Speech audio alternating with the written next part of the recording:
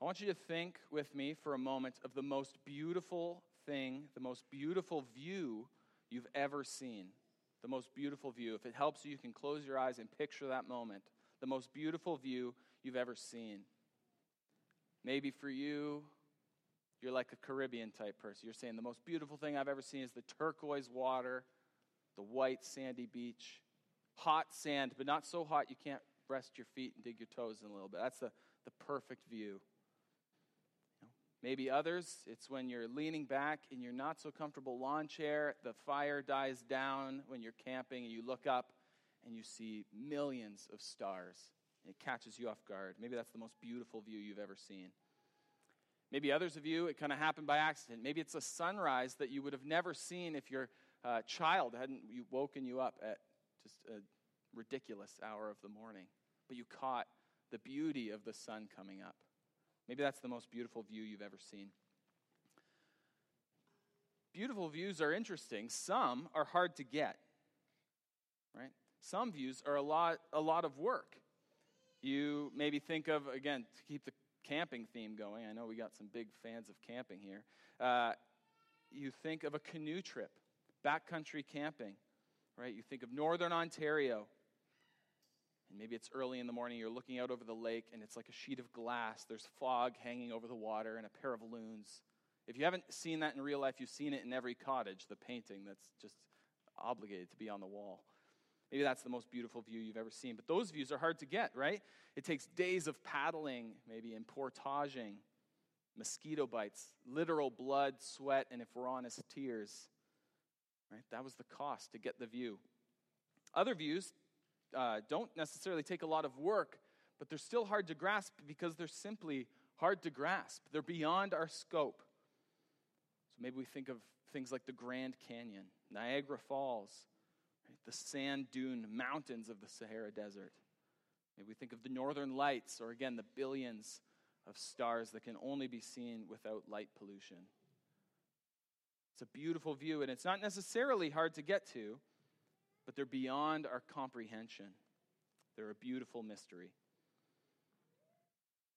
Both of these types of views should draw us to worship. Both of these views should draw us to worship. It's our only right response, even if it takes a lot of work to get there or it feels like it's beyond our comprehension. Some passages in the Bible are like the quiet northern lakes. Others are like the Grand Canyon. Some take blood, sweat, and tears to find the gold, and when you do, all you can do is worship. Others are like the Grand Canyon. They're not hard to find, but you could spend a lifetime staring, and you know that it will always be beyond your capacity to grasp the mystery. But again, all you can do is worship. This morning, we are bumping into a Grand Canyon of a passage. So rich, not with beautiful views, but with beautiful truths. One that we could stare at for a lifetime, and I hope we do stare at for a lifetime. And all we can do is worship. Ephesians 1, 3 through 14, unfortunately, though, has been a stumbling block to some. It's simply used as a proof text to support a certain position or doctrine. Now, positions and doctrines are important, very important. They're very good things. But if we miss the beauty, we miss the point. This is not a proof text. It is God's word. It's not simply a theology textbook. As we see Paul, the apostle who writes this letter to the Ephesians, he is overwhelmed with worship. He is overwhelmed with worship. This passage starts with worship, it ends with worship, and it's got worship sprinkled all the way through. Now, there is lots of theological goodness, but that needs to lead us not to a position, but to praise. We see even just in the way Paul wrote this section, verses 3 to 14 is one sentence, 202 words in the Greek. One sentence. It's like he just keeps pouring out the worship over and over and over and over. He just keeps one-upping himself as he goes. And the big idea, or kids in your little spiral books, it says, key points, all right? The key point or the big idea this morning is this: the only right response to the mystery of salvation is worship. The only right response to the mystery of salvation is worship. One more time. The only right response to the mystery of salvation is worship.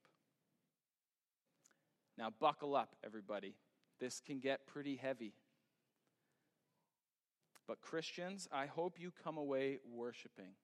I hope you come away this morning worshiping our triune God, who from eternity past to eternity future has made a way for us to be adopted as his children, that he's redeemed us, forgiven us of sin, and sealed us all for his glory.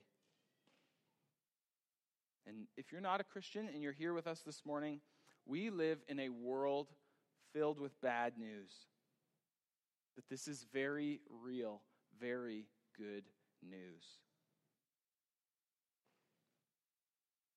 You may come away this morning feeling like you got annihilated by 10,000 mosquitoes. You might feel like it takes a lot of work to trudge through this. You may come away feeling like you just looked at the incomprehensible views of the Grand Canyon. But again, more than good views, this is good news. Good news that you can be known and loved by God, not by your good works, not because you grew up in the church, not because any reason other than he chose you to be his son or daughter. This might sound strange. I know it sounds strange, and it is. It's a mystery, but it is a beautiful mystery. So let's hear God's word together. Ephesians 1, 3 through 14.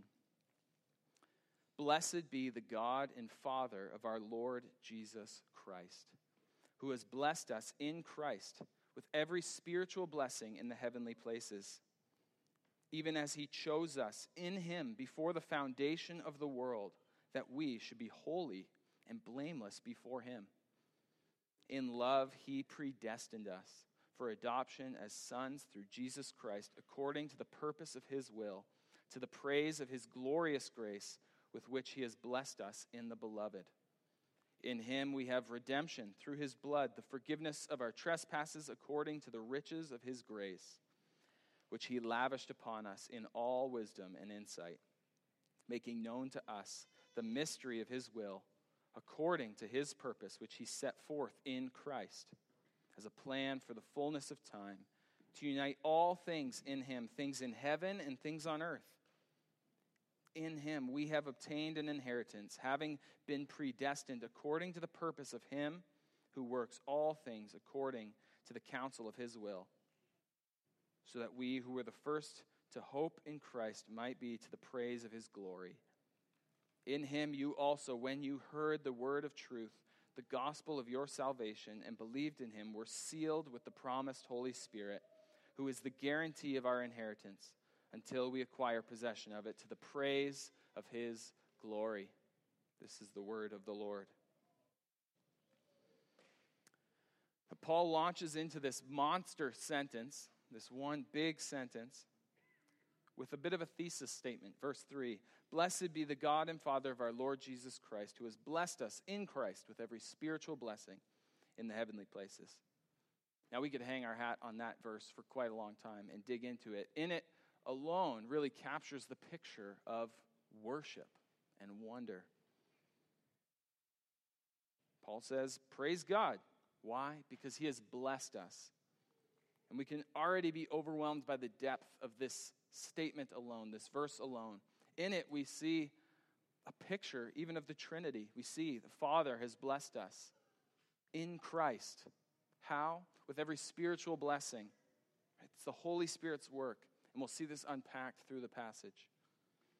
And it's this Trinitarian framework that John Stott uses to consider the truths of this passage. The Father electing, the Son redeeming, and the Spirit sealing.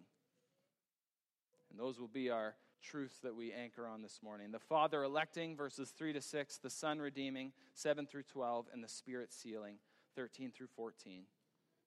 And we see that each of these sections conclude with praise. Almost the same statement, to the praise of his glorious grace in verse 6, In verse 12, to the praise of his glory. In verse 14, to the praise of his glory.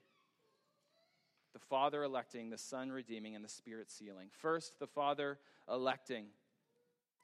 Now, you may already, be getting the goosebumps thinking, oh boy, here we go. We're talking about, there's a lot of words in here that are kind of crazy. He chose us, predestination, election. The doctrine of election is a mystery. Now, mysteries are not unsolvable. They're just mysteries. R.C. Sproul, a greater mind than I will ever have, said this about a mystery. A mystery is something which is true, but which we do not understand. The Trinity, for example, is a mystery. I cannot penetrate the mystery of the Trinity or of the incarnation of Christ with my feeble mind. Such truths are too high for me. I know that Jesus was one person with two natures, but I don't understand how that can be. This is a mystery, not a contradiction. And so if it's above R.C. Sproul, it's above me. But the fact is that before the foundation of the world, God chose or predestined us to be saved. And that is too high of a thought for me. But that doesn't make it untrue. This is not Augustine's argument. This is not John Calvin's argument. This is God's argument. This is part of God's plan. John Calvin himself, when he launched into a 48-part series, the book of Ephesians, in 1558, he said this: although we cannot conceive, either by argument or reason, how God has elected us before the creation of the world, yet we know it by his declaring it to us. And so why do I affirm the doctrine of election, that God chose or elected those who would be saved? Because he says so. Verse 4, even as he chose us in him before the foundation of the world, that we should be holy and blameless before him. In love, he predestined us for adoption as sons through Jesus Christ, according to the purpose of his will. Why does he do this? I don't know. It's too high for me. But I do know that it's according to the purpose of his will, and that it was to the praise of his glorious grace. So let's swim in this for a little bit. You enjoying the tension? We'll just stay here. All right. The Father electing. What are some truths that we know? There's a number of truths that we can affirm here. One, God is sovereign. God is sovereign. He is absolutely in control. Kids, that's another notable thing you can put down. God is in control. God is sovereign. This should drive us to worship. God isn't crossing his fingers and saying, man, I hope they figure it out. I hope they get their acts together. All things work according to the purpose of his will. He is sovereign. He is in control. Even if we don't understand the mystery of sovereign election, he is king and only he can save. And so we can push against it, but this is good news, even if it is a mystery. So God is sovereign. Another one, God is loving. It says, in love, God predestined us for adoption. God is not a cruel, sadistic puppeteer in the sky. He knows our sin and our failings and yet loves us anyway. We did nothing to deserve this love. This should drive us to worship. And not only ask the question, why does God choose some to be saved? But maybe a better question is, why does God choose anyone? Why would God choose me? It's a mystery. But God is loving. God loves. That's just what he does. And a third point, God's election does not eliminate a response to the gospel. In this very sentence, again, giant sentence, but in verse 13, Paul affirms that a response is necessary. It says, and believed in him. Again, this is the kind of tension that we swim in. Grace through faith. God's sovereignty and human responsibility. It's a mystery. You're going to get tired of me saying that this morning. But it's not incompatible. This is the consistent message throughout the New Testament. What must I do to be saved? Repent. turn from your sin and believe in Jesus Christ for salvation. It's hard to grasp, but it's not our job to reconcile. Charles Spurgeon, when he was confronted with this question, how do you reconcile God's sovereignty and human responsibility? He said, I never reconcile two friends. I never reconcile two friends. That's easier said than done. And we can jump to unhelpful conclusions. One of those is to think that, we might not be welcome. We might not be welcomed by God. That he somehow wouldn't forgive us or welcome us as his child. And so many people get hung up here. Right? What if I wanted to be saved, but I couldn't? Russell Moore helps us here. He says this: God is not some metaphysical airport security screener waving through the security pre-approved and sending the rest into a holding tank for questioning. God is not treating us like puppets made of meat, forcing us along by his capricious whim. Instead, the doctrine of election tells us that all of us who have come to know Christ are here on purpose, end quote. And so all may come. That is the invitation. And so what does this mean? I want to affirm a few truths about the doctrine of election here. The doctrine of election should humble us. The doctrine of election should humble us. How could we be arrogant if we know we've been saved by grace alone and by God's sovereign election? Nothing is more arrogant than to think that we are saved by our own merit. God saved Israel not because they were the biggest or the strongest, and so did he choose us, not because we've ascended to some intellectual height where we say, I affirm this mysterious doctrine. Not because we sin the least, not because we grew up in church. He saved us out of love by grace alone, and that should humble us. The doctrine of election should also change the way we live. The doctrine of election should change the way we live. Verse 4, we see, even as he chose us in him before the foundation of the world, okay, mysterious, but so far so good, that we should be holy and blameless before him. It should change the way we live. Last week, we considered the truths of what it means to be a saint. If you are a Christian, you are a saint. I know that feels a little strange, the language. But we've been set apart. Sovereignly elected. But we still sin. And so our identity in Christ should change us. It should drive us to imitate him, to be his disciple, to strive to live holy and blameless lives. Ephesians 5:1, one of the most challenging verses, I think, if we really think about it. Therefore, be imitators of God as beloved children. Therefore, be imitators of God as beloved children. This is part of adoption. Right? We receive the inheritance, but we also join the family. And joining a family carries a certain level of responsibility. And our lives should reflect that. Will we succeed this side of heaven? No. But by God's grace, our hearts and affections should change. Christian, this should encourage you and convict you. What does the world think about when it thinks about Christians? We should be the most hopeful, the most grace-giving, gentle people around. And I know that sounds braggy or provocative. It's not for our glory or reputation, but for God's glory and reputation. We should be holy and blameless before him. We should reflect the one we follow.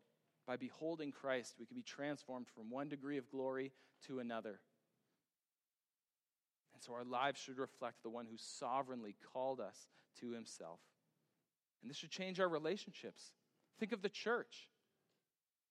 If I am an adopted son, and Erica is an adopted daughter, she is my sister.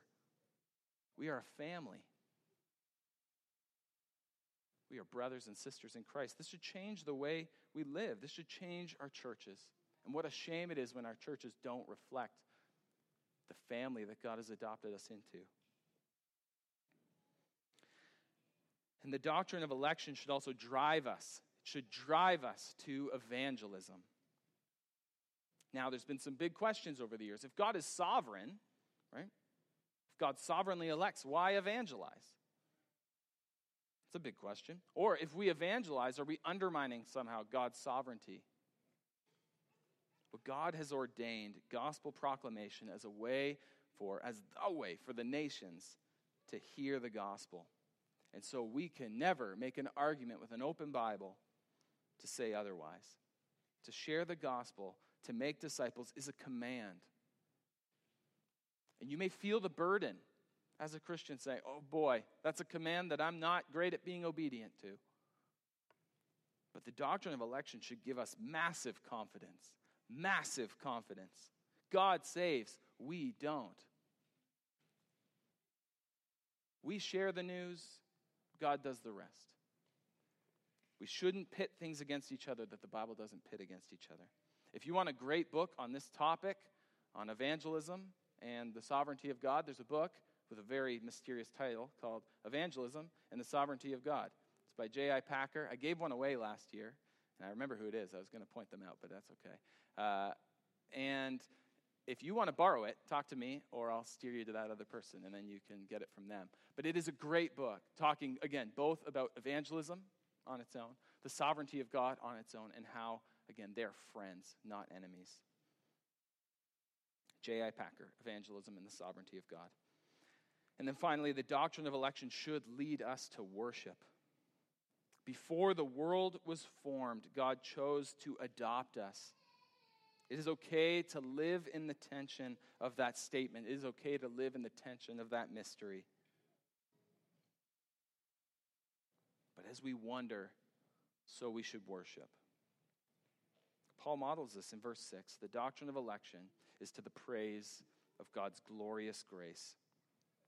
Now let's expand on what we're talking about here. There's a lot of things I'm throwing a lot at you here. But we see the Father electing, but now the Son redeeming. The Son redeeming. Verses 7 through 12 say this. In him we have redemption through his blood, the forgiveness of trespasses according to the riches of his grace, which he lavished upon us in all wisdom and insight, making known to us the mystery of his will, according to his purpose, which he set forth in Christ, as a plan for the fullness of time, to unite all things in him, things in heaven and things on earth. In him we have obtained an inheritance, having been predestined according to the purpose of him who works all things according to the counsel of his will, so that we who were the first to hope in Christ might be to the praise of his glory. This is our hope.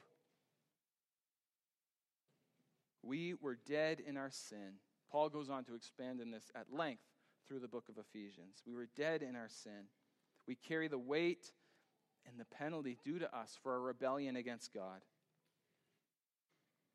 And God saves us through his Son. We have been redeemed. This word redeem, I know we don't use it very often unless we're talking about redeeming coupons or something. But the word redemption, we got to think of this divine rescue. Like the Israelites who were slaves in Egypt, rescued by God.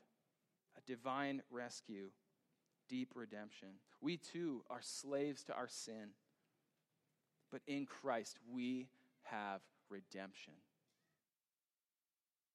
We have forgiveness. Jesus paid the price for our sin. He came to earth to live a sinless life, a life that you and I could never live, yet die the death that you and I deserve.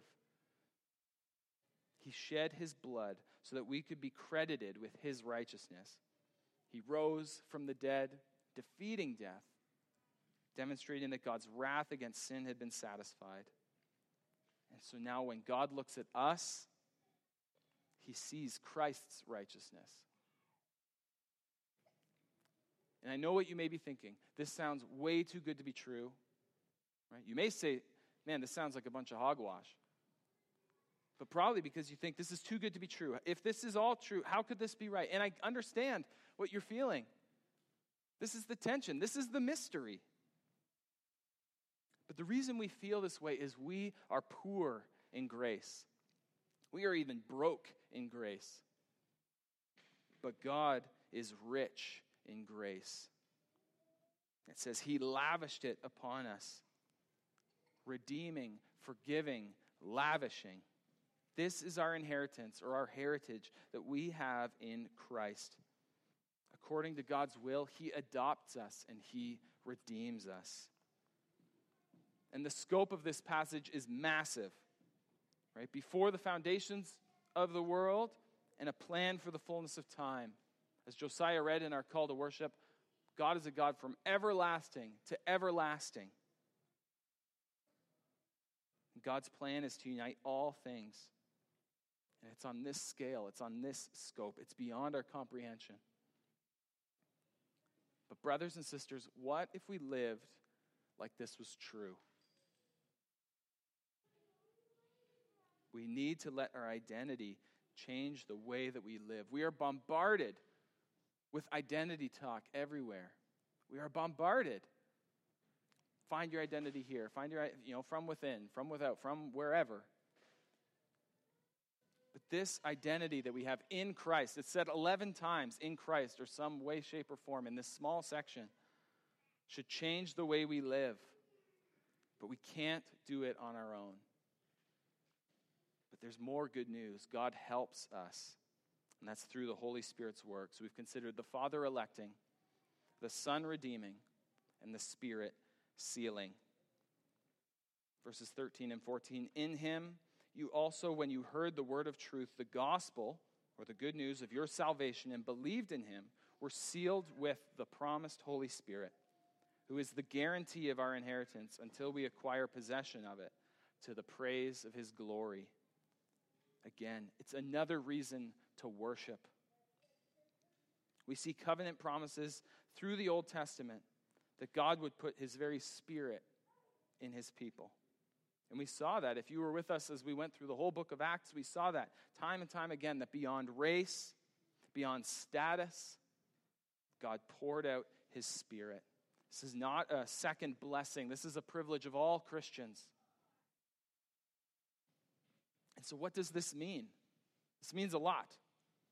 But in this passage, we see the sealing work of the Holy Spirit. He is the guarantee of our inheritance. This word guarantee has the same meaning of a down payment. It's a taste of what's to come. And as much as the graphic imagery might be there, this sealing word and talk reminds us of how cattle are branded. Right? They're sealed with a mark to mark them off. Right? Or maybe less graphic would be an envelope with a wax seal, authorized by the sender, unbroken. And this is the work of the Holy Spirit in our lives, not outwardly, but in our hearts. The Holy Spirit in a Christian's life is proof to them and a demonstration to others of the genuineness of their faith. Romans 8:15 through 16 mirrors this truth. For you did not receive the spirit of slavery to fall back into fear, but you have received the Spirit of adoption as sons, by whom we cry, Abba, Father. The Spirit himself bears witness with our spirit that we are children of God. The Holy Spirit provides inward assurance that we belong to God. So because of that, we can be held fast. This is another example of God's grace. He doesn't save us and forget about us. He doesn't save us and move on. He gives us his Spirit, seals our hearts. And so Paul, again, he worships. He says, to the praise of his glory. Now, you may be hung up on this whole idea of worship. Say, man, that sounds like, okay, that's what you Christians do. You come to church, you worship, you sing a little bit, you do your thing. And we all worship. There's no one here that's a bad worshiper. We all worship. We just worship different things. Right? You look at the obsession over, boy bands. You look at the obsession over sports. You look at the obsession of your own status. We worship money. We worship our work. We worship relationships. We worship all these things. So we're not bad worshipers. We're just misguided worshipers. But the wonder that we find in the mysteries of the gospel should drive us to worship the only one who can handle that kind of weight, the only one that deserves worship, the only one who's worthy of our praise. Anything less than that is building a house out of tissue paper and lighting a match. It just cannot bear the weight. It can't bear the testing.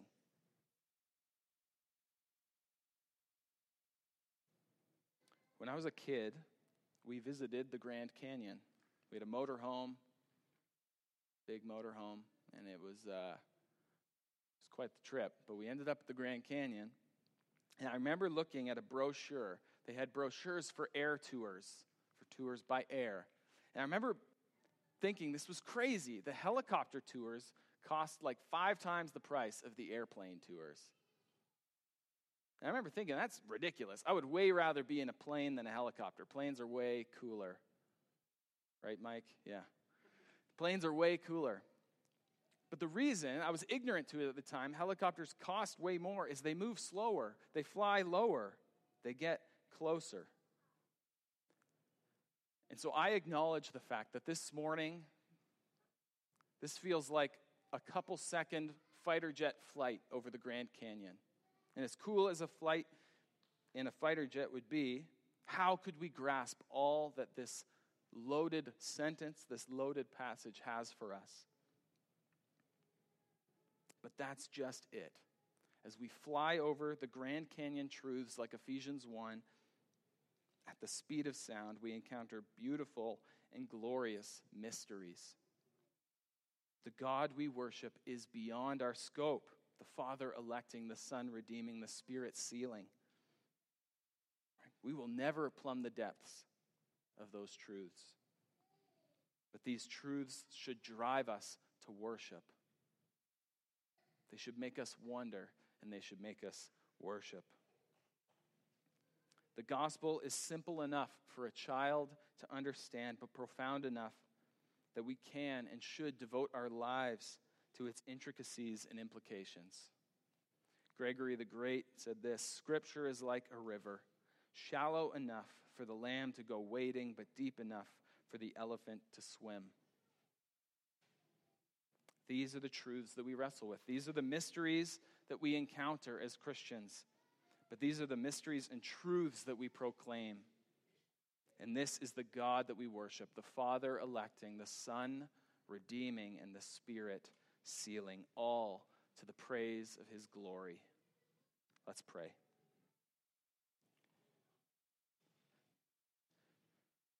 God, as much as it is hard to admit and hard to acknowledge at times, we praise you that you are too high for us. You are beyond our scope, beyond our comprehension. God, we thank you that you are beyond us, that we can't fit you in our back pockets, that we can't compartmentalize you into just a piece of our life. God, you are great. And so we praise you and thank you for your sovereign election, for the work that you've done before the foundations of the world to call us as your children, to redeem us and rescue us from slavery to sin, to bring us out of the muck and mire, to adopt us out of the hopeless orphanage that we found ourselves in. God, we thank you that you are our Father. We thank you for the gift of your Son, who redeems us, who rescues us, who saves us. We thank you for his blood that was shed on our behalf. And God, we thank you for the work of your Spirit sealing in our hearts, giving us a guarantee, a down payment of our inheritance, a taste of what is to come. Holy Spirit, work in our lives, work in our hearts, that we would live holy and blameless lives, and that you would be glorified. We pray all these things in Jesus' name. Amen.